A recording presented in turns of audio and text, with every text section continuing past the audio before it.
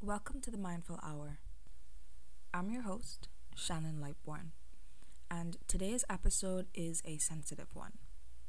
We've brought on special guest Alexandria Johnson to discuss suicide prevention in the Bahamas. Though this episode does not contain any graphic details, some of the conversation and the themes that we are going to be discussing may still be sensitive for some, so please listen with caution. Thank you for tuning in, and as always, this podcast is made and produced by the Bahamas Psychological Association.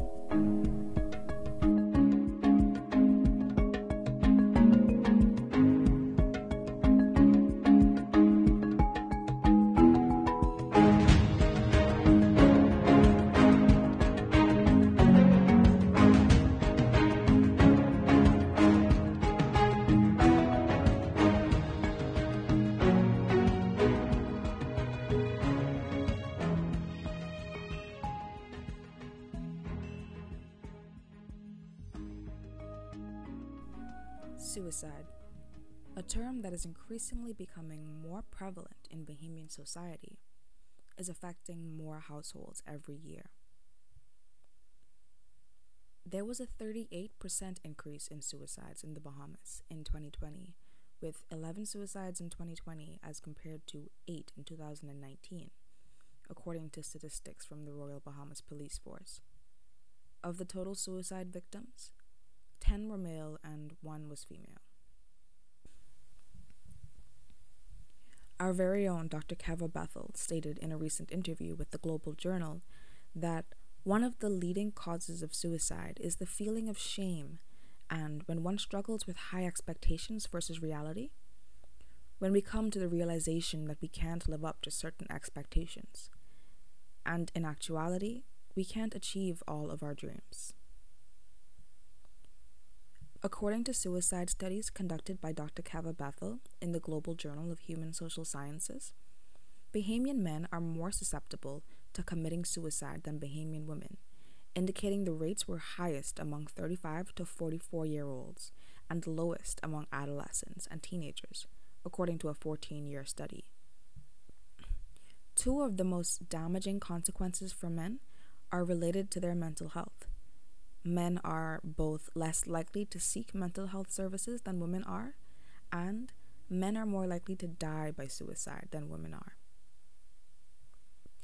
When it comes to suicide prevention, most suicidal individuals give warning signs or signals of their intentions. The best way to prevent suicide is to recognize these warning signs and know how to respond if you spot them. If you believe that a friend or family is suicidal, you can play a role in suicide prevention by pointing out the alternatives, showing that you care, finding resources and seeking a psychologist/counselor or emergency medical services. I'm going to leave you with 3 suicide prevention tips. Tip 1, if you're worried, speak up. Tip 2, always respond quickly in a crisis. And tip 3, offer help and support.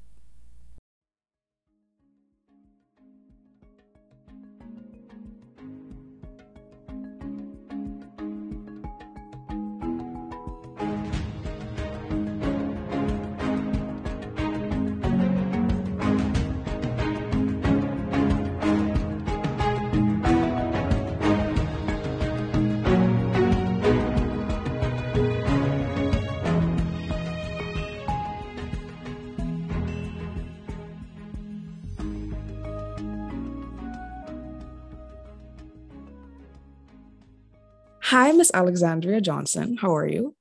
I'm fine, thanks. How are you? I'm great. I am very excited to have you on.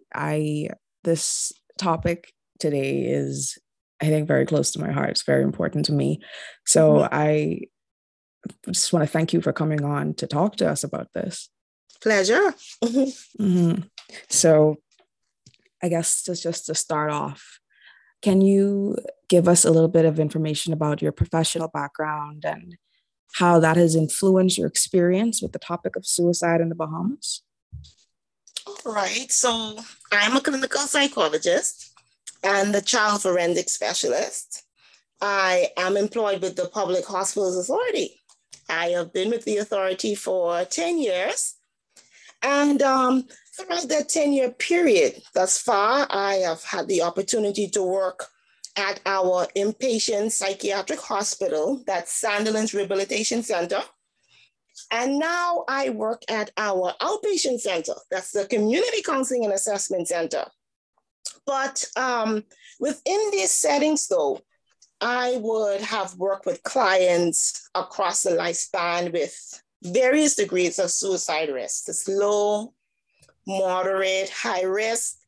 My work has been and still is, though, in the area of treatment, providing treatment for individuals presenting with suicidal ideations at various levels of intensity and frequency, presenting with history of parasuicide attempts and aborted attempts, interrupted attempts, failed attempts. So my job is really to come in utilizing, various theoretical frameworks to help them to work through the presenting issues. And these presenting issues are powered sometimes by precipitating factors, predisposing factors, but perpetuating factors, and even protective factors.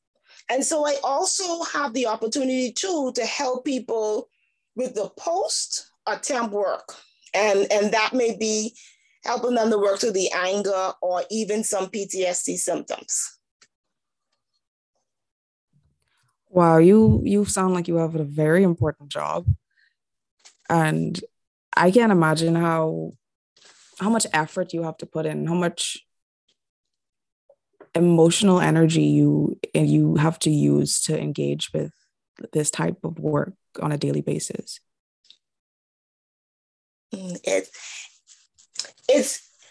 It takes a lot of work, like you said, but you get the energy from, loving what it is that you do.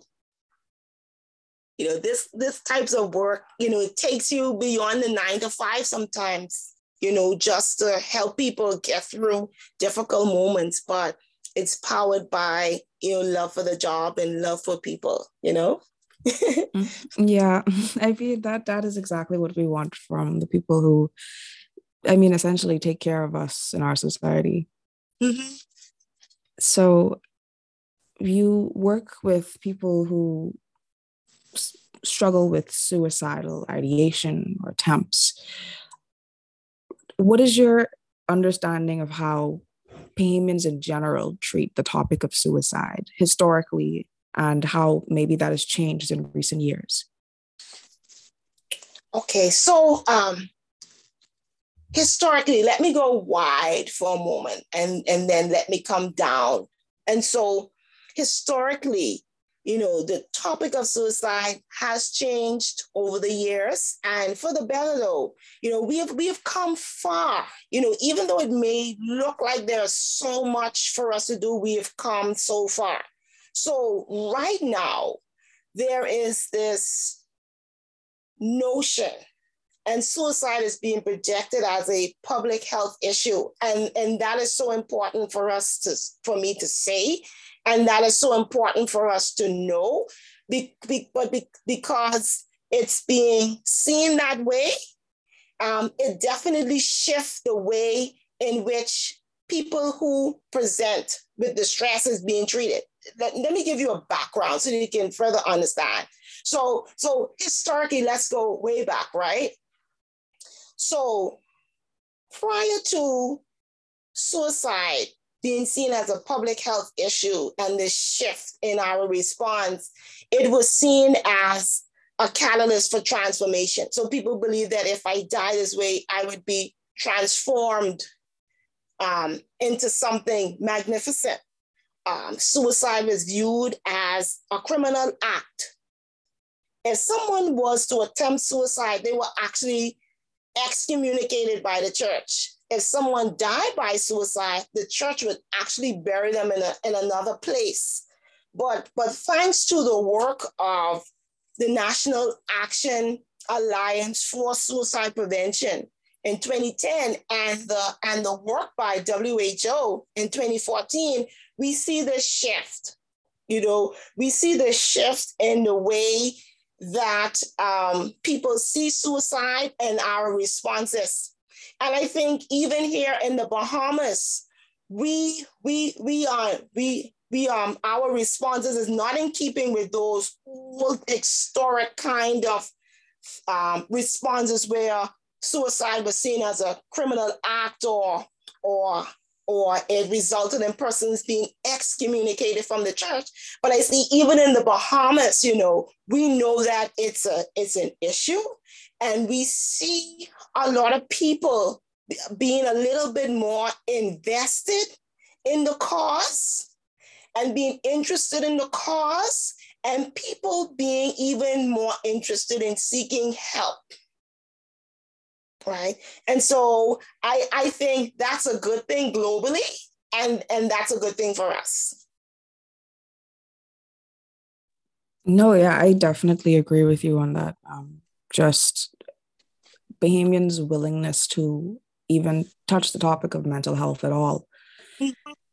Yeah, I could definitely say I've seen a shift in recent years. Mm-hmm. I tell you, when persons come through the doors after experiencing, parasuicide attempt or aborted attempt, I was like, I'm always like, yes, you came, yes. And, to see them, wanting, just pushing through the stigma, just pushing through their own issues and just walking into the clinic, and staying to be registered and staying to be seen, and then committing to the process to getting better. It's exciting. it's truly exciting. It's really exciting. Yeah, I mean, I can't imagine how difficult it is to like you said, overcome the stigma, because even though we've shifted to a more accepting society, there's still always going to be, dissenters and people who have something bad to say.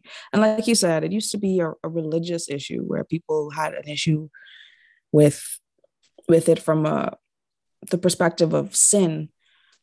So, as we're a very Christian country, so it's always good to know that we still have people are still able to overcome whatever stigmas may be affecting them, just to seek treatment. That's right. They say life finds a way. That's right. Oh, that's powerful. That's powerful. Mm-hmm. Right? So just moving on to our next question, because you have so much experience in the Bahamas, I wanted to know if there were any particular demographic groups that you think are more at risk for suicide in this country. I know I live in Bethel.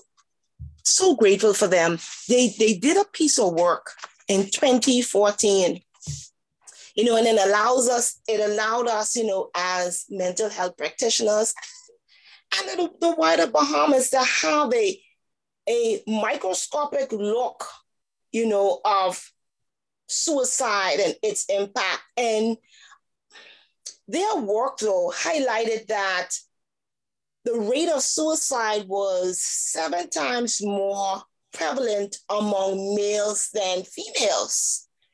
Their work also was so instrumental in giving us an age group, because I know the World Health Organization tells us that suicide is the 4th leading cause of death among persons 15 to 29. But they were able, though, to give us a view of our reality, the Bahamian reality.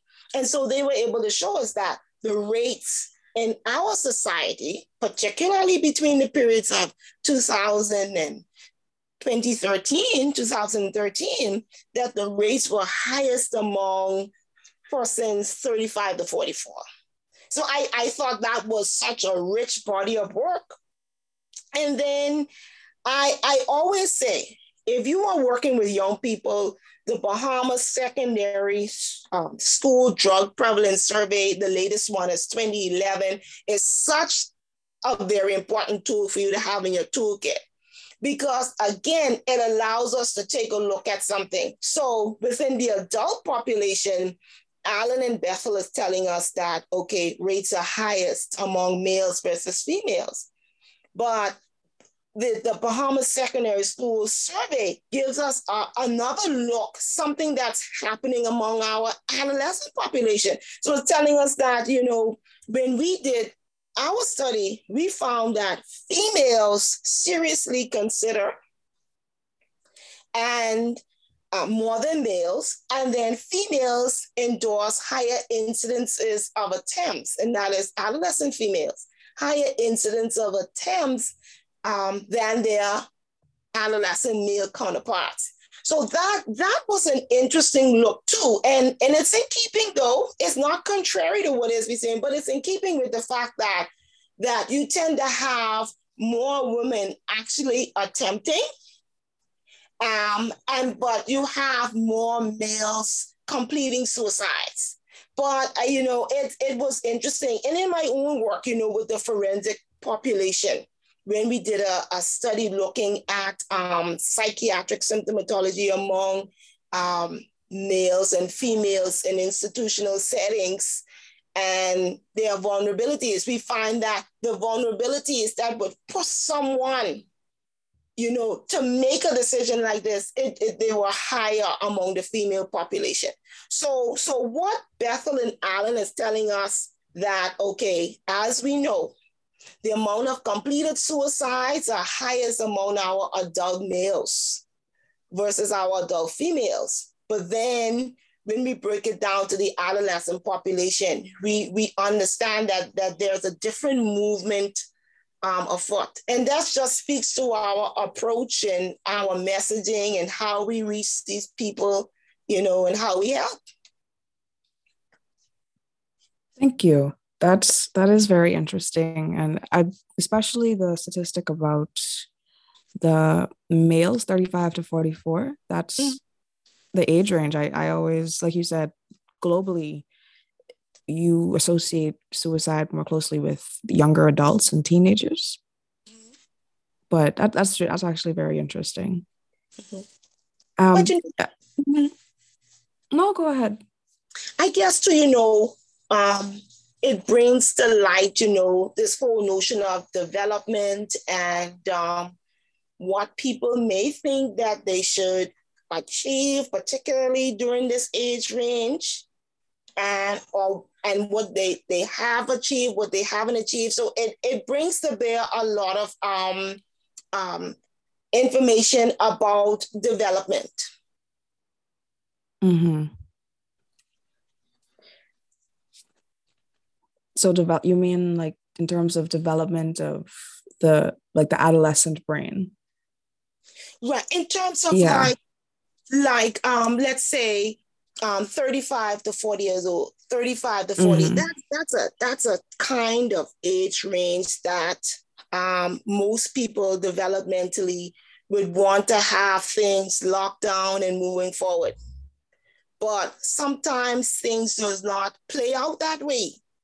It does not play out. And so I could only imagine, right? Like when I saw this age range, my immediate thought was, okay, is this an issue that we're looking at? People have like striving needs and striving goals and not being able to meet those striving needs and striving goals? Is this an issue where, within these age range that people are doing even social comparisons and they're seeing their contemporaries achieve certain things, certain markers, certain developmental markers, tasks within this range, and they're feeling like, okay, what am I doing with my life? Am I left behind? That kind of thing. That's some of the things that came to mind when I saw this age range. Mm-hmm. No, yeah, okay, I understand that, definitely. And there's definitely, I think, a level of social pressure on top mm-hmm. of the internal, experience. Right. Especially men in our society, we do expect certain things from men, especially older men who are, they're expected to have achieved certain things, like you said, career-wise, family-wise, relationship-wise. That's it, right? That's exactly what I was thinking when I saw that age. Because like you know, my reaction was like, wow, that's peculiar. But it's our reality. What does this mean? You know, the social scientists in here, what does this mean? Yeah. Yes. And what does it mean for outreach and like prevention? Like, what does it mean when we have such various groups of people who are at risk for not just committing suicide successfully, but attempting it? I can't think of two more different groups than teenage girls and, you know, older men. I can't think of two different demographics, but yet they're still struggling with similar issues. So how do you think suicide prevention efforts can best reach these groups? And just in general, what are the benefits of suicide prevention? And you know, you started to do the work so beautifully, is and I think it's identifying, you know, like as we continue to have these kinds of conversations, you know, it just makes this topic more relevant, you know, and gives us, you know, an opportunity as social scientists to be able to dissect this. And I think, you know, acknowledging who those vulnerable groups are. And, you know, and as we look at the literature, as we look at our reality, we're able to identify who those vulnerable groups are. And like you said, it is the adolescents, it is the elderly, it is the males, it is our LGBTQ community. And so it's acknowledging who are those persons that make up the vulnerable population, clearly identifying them. And I think, you know, one effective strategy can be to craft specific messages for the various populations. And perhaps maybe using persons from the various population to help to get the message out. So let me tell you what I mean, right? So let's just say we know that, you know, from this conversation today, from our readings, that our, let's say, teens, adolescents, a vulnerable group. So when we do our PSAs, right? So what we can say, okay, how can we get some teens involved in this process to give messages to teens so we can help them with crafting the message and the content, but allowing the teens to be the face of the message? Because I think, you know, it can make such a powerful difference if teens see teens rather than adults giving messages. And I think that's, if we can have that level of representativeness in our messaging, in our work, across these vulnerable populations, and have so that they can see themselves in the message, I think that can have a powerful influence and can really shape things and help us to begin this process of reaching this vulnerable population. Yeah, I like that you said that, and especially using the word influencing. Like influencers today, you know, I feel like teenagers are, not just teenagers, but the general population. If you're on social media, you are seeing and perhaps even interacting with influencers. Right. And yeah, like these are people whose voices probably carry a lot more weight. And it's the same thing. People like to see people who are similar to them, and they're more likely to listen to them. And not just with the teens, but I think with the male population as well. Exactly.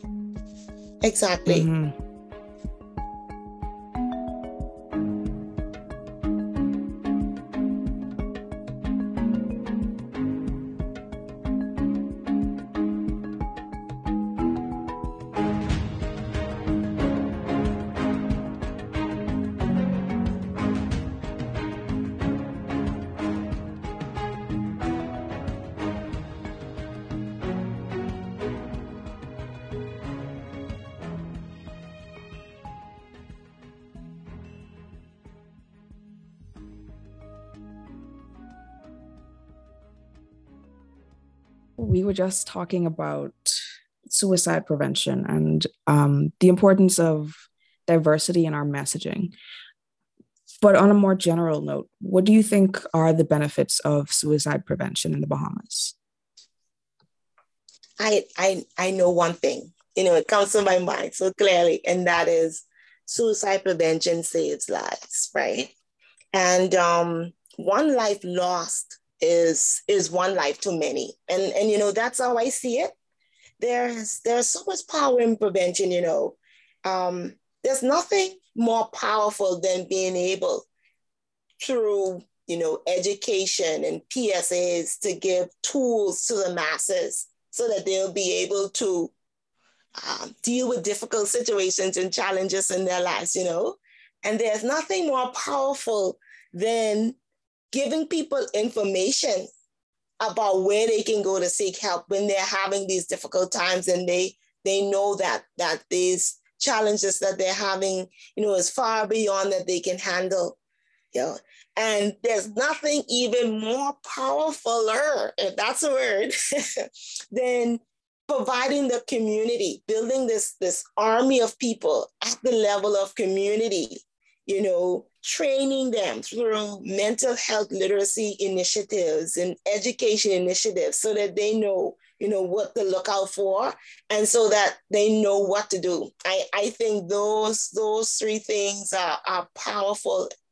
And if we utilize those, activate those, I think that we can see some real big results, particularly in this area.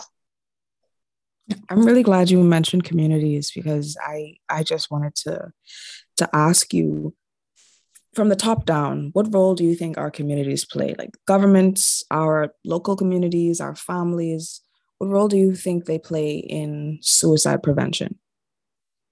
And it's amazing how you said top down, because that's how I see it. I see government at top, and I see communities coming, second, and then our families, right? I think it's important for the government, people at that level that can make big decisions, to realize that when a people is healthy, and I'm not talking about physically healthy, I'm talking about physical health, but when a people, they're mentally healthy, then a country thrives. It does great things. I think more investment is needed in mental health. I just believe that the government, should really look at decentralizing our mental health services. That's something I stand by. How I see it, utilizing maybe a public clinic on the major islands, and having just a staff psychologist and a counselor, stationed at that clinic for that island. I think we can do great things. We can do great things, and just helping people to just get through difficult moments before it gets to that point where they're considering life or death. I just think about capacity building and what the government can do in terms of creating scholarship opportunities for persons interested in being counselors and psychologists, to be able to go away to school, get trained, and come back home, because we need more people to be able to do the work. And in our communities, I just see the church just playing a major role, in our NGOs just playing a major role, because people come to them. I just seen them being able to do wonders in getting out their messages. I just see churches on a Sunday morning, when they're doing their welcome address, even if it's for 30 seconds, giving a mental health nugget, or reminding the people about where they can go for help should they need it, Mm-hmm. And families. That actually, Go yeah. ahead. Oh no, I was going to say that reminds me a lot of Dr. Barrington Brennan, when Okay. he was on, and he talked about, because he's also a pastor. He talked Yes. about how a lot of times pastors are the front lines when it comes to providing mental health services for people. Mm-hmm. And I only wonder how valuable it would be to have the government offer education opportunities for people who are in religious ministries. Right. Yeah, I tell you, we can do so much, and just having our families, just coming along to check on your family members, the vulnerable ones and the strong ones. Just showing that care. I think that can go a long way, Mm-hmm. Yeah, I agree. Just noticing people and Yeah. having the not just the empathy, but the willingness to ask, are you okay? Yes. Yes. So from moving on from that, do you think there are any topics related to suicide that just aren't talked about in depth? Hmm. Or I, maybe I, things that are underaddressed? you know, I think so. I think we shine the light on them, but we shine the light on them in a different way. But I think that when we see suicide and when we see these kinds of mental health challenges, we have to put them together. Like, I don't think that suicide should be seen as an other. I don't think that we should see it as something that is off on its own by itself, because in my work I see it so intertwined and coexisting with other challenges. So let me tell you what I mean. So a person may present with primarily, let's say, some substance use issues, right? But and what I see and what the literature is showing us, that even though that person may present with substance use issues, there are high rates of suicide attempts among and completed suicides among persons who use alcohol, and among persons who may present with depression and anxiety, and also among persons who present with physical illnesses like epilepsy and cancer and gastrointestinal disease. So I just think that we should not get caught up in seeing suicide as an other, but but we should be guided by what the literature is saying to us, is showing us, and perhaps even screen for it, even though somebody may present with let's say a physical illness, and you're a physician and you're managing them, to screen for it. And somebody said, okay, I want to be enrolled in your substance use program because I was sent there for my job, but not just doing, substance use screeners, but including in a suicide risk screener as well, because this is what the literature is saying. So Mm-hmm. I think that these are some areas that we can start to look at. I know people, they put suicide and depression together, anxiety together, but the substance use and physical illnesses, more emphasis in putting, suicide and substance alcohol use, or suicide and physical illness together, because the literature is definitely showing us that the two exist, they coexist. Mm-hmm. Mm-hmm. Uh, and I think what you said just now really like almost leads into my next question, which is how can Bahamians take all of this information that you're giving us right now and use it to help others in our society today? I know what I just spoke about the how to challenges exist. I definitely know that that kind of information can guide like mental health practitioners and physicians in what it is that they do, right? In terms of, what they assess for, in terms of treatment planning and the referral process. So I definitely know this information can be beneficial to them. But I guess, so far in this conversation, let's say for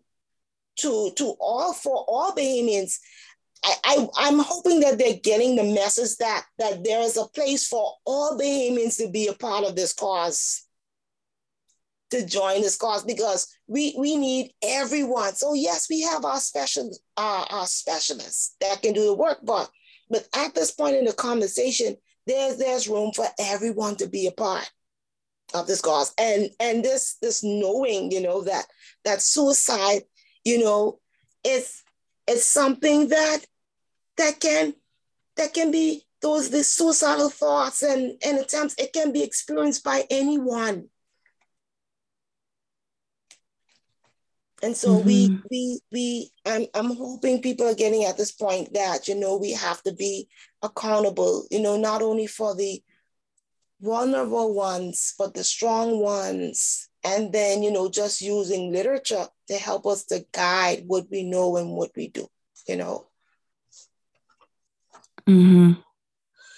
Yo, I fully agree. I definitely think it's something we can be more aware of. And like you said, it can affect anybody, I think, regardless of age, gender, race, income. That's right.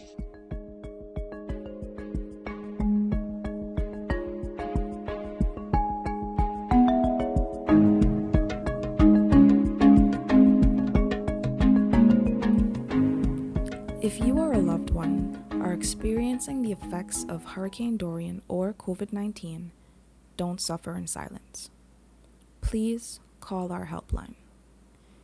You can call or WhatsApp every day between 8 a.m. and 8 p.m. We have several numbers.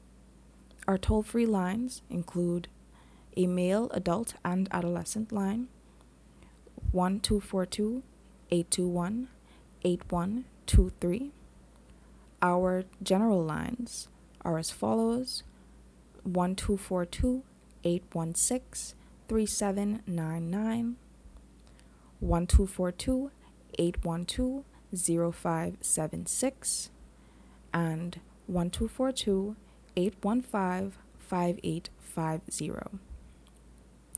Our Creole language lines are 1-242-454-2993, 1-242-357-9177, 1-242-822-4251. Our child and adolescent and parent support line is 1-242-819-7652, and finally, our Abaco line is 1-242-822-4211. Please do not suffer in silence.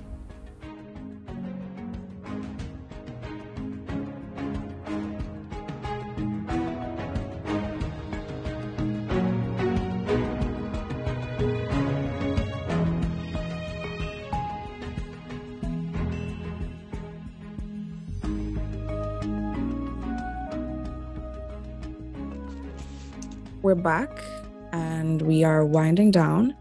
And so I just want to shift our conversation to focusing on vulnerable populations in our country. And I want to ask you, given that we have existing suicide prevention programs run by the government and nonprofit organizations, how do you see suicide prevention strategies working with lower income communities in the Bahamas? Yeah. I think, Shannon, we must start, at the point that says it can work and that suicide prevention work can be effective within this population. I think that can be a good springboard, a starting point for us. And I think one of the things that we must do, though, is ensure that our work is relatable, accessible, right? And by this I mean, let's say you go into a lower income community. I think it's important for us to meet the people where they already meet. So rather than say, okay, we are having this suicide prevention program at this fancy hall, meet them where they already meet. At the Junkanoo Shacks. They meet under the dilly tree, under the tamarind tree, at the bars, meet them where they already meet and have conversations or give them information, right? again, connect with the leader and the influencers in the community to get the message out, because the people within these communities, they already know the leaders and the influencers. They like them and they trust them. So this makes it easier for somebody who wants to do work to connect with them so that they can know you, like you, and trust you too. So imagine what a disaster it would be, hey, Shannon, if we decided that we're going to bust up in the community because we are psychologists and we have work to do and we have a message to share and nobody show up. Yeah. Yeah. I mean, you're right. It's better to show up where they already are. I love the idea of just going to the bars, because that's two vulnerable populations right there. It's the 35 to 44-year-old men and the people who drink. And guess what? When we go to the bar, we can just give the bar owner maybe a little, nothing big, no long conversation, nothing confrontational, but maybe something to stick up, and that one person that need that information of, where to go, may just see that number, write that down and be able to get help, And another thing, within these communities, a lot of times there are needs that exist in the communities. So I'm thinking about, pairing a message while addressing the need. So let's say you have a free breakfast, but while you're giving out the free breakfast, you can give out little cards, where people can go to talk to somebody should they need it. Maybe you may do a food package giveaway, and while you're giving away food, you can also give them a little card, and you can just let them know that should you need to talk to somebody about anything, just call this number,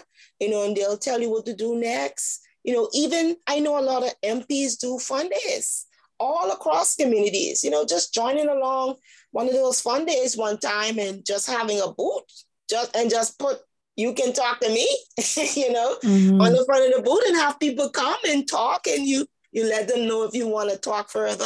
This is, here's the number. We can arrange something for you to talk further. So I think, being relatable, like meeting, like I said, meeting them where they already hang out, connecting them with the leaders, pairing, addressing a need with the message. You can't go wrong if you go in with that kind of approach. You can't go wrong. Yeah, that reminds me of how we were talking about the role of communities and governments, and yeah, just like how you mentioned with the MPs and the fun days that they have. Imagine if we really were able to integrate mental health into every element of our society. Right? Powerful. Powerful. Powerful. And I think, that's what we need to do. And I know there's just not many of us, right? And we are pulled in so many directions, but, there needs to be something activated, moving, going where we go to the people rather than wait for them to come to us. Yeah, on real, on the ground work.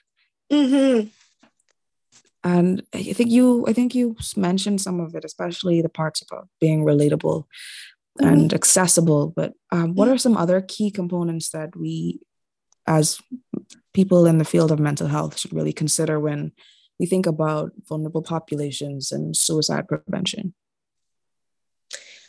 I think our messaging and approach, but I think it all starts with knowing that these vulnerable populations exist and knowing that, okay, something has to be done to reach these vulnerable populations.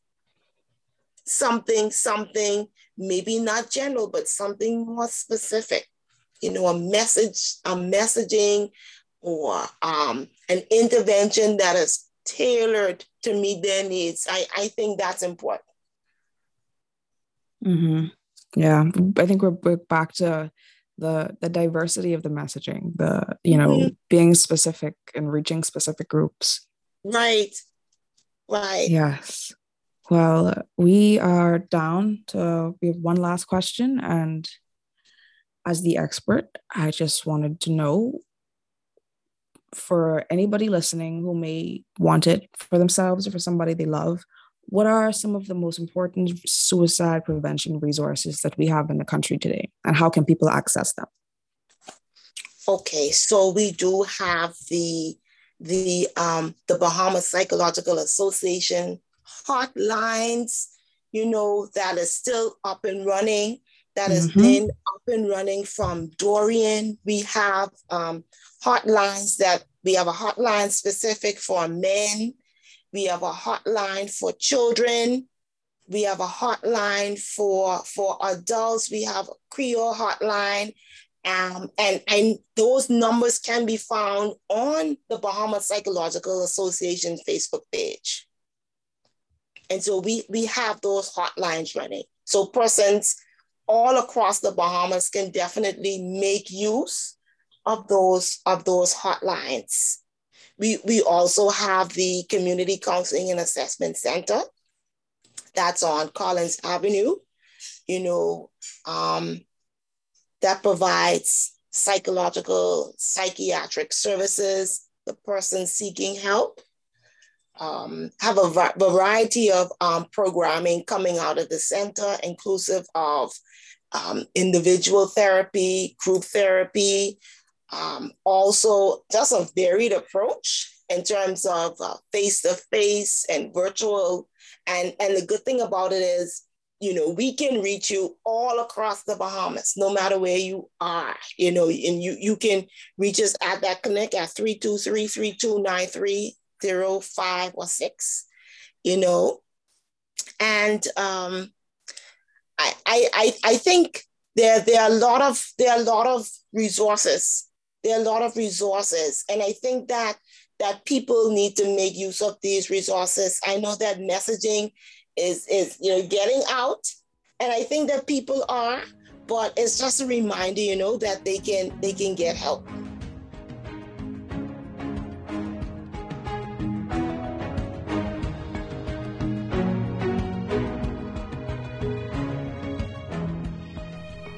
Thank you for tuning in to our podcast. You can find out more about the Bahamas Psychological Association, or BPA, at bahamaspsych.org.